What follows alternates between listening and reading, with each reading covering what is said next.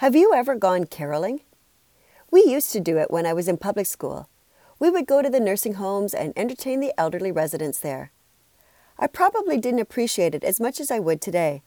Christmas caroling is believed to have originated by St. Francis of Assisi in 1223.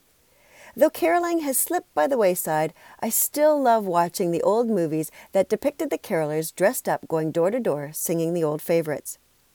So here are today's hot tips for building resiliency and celebrating Go Caroling Day.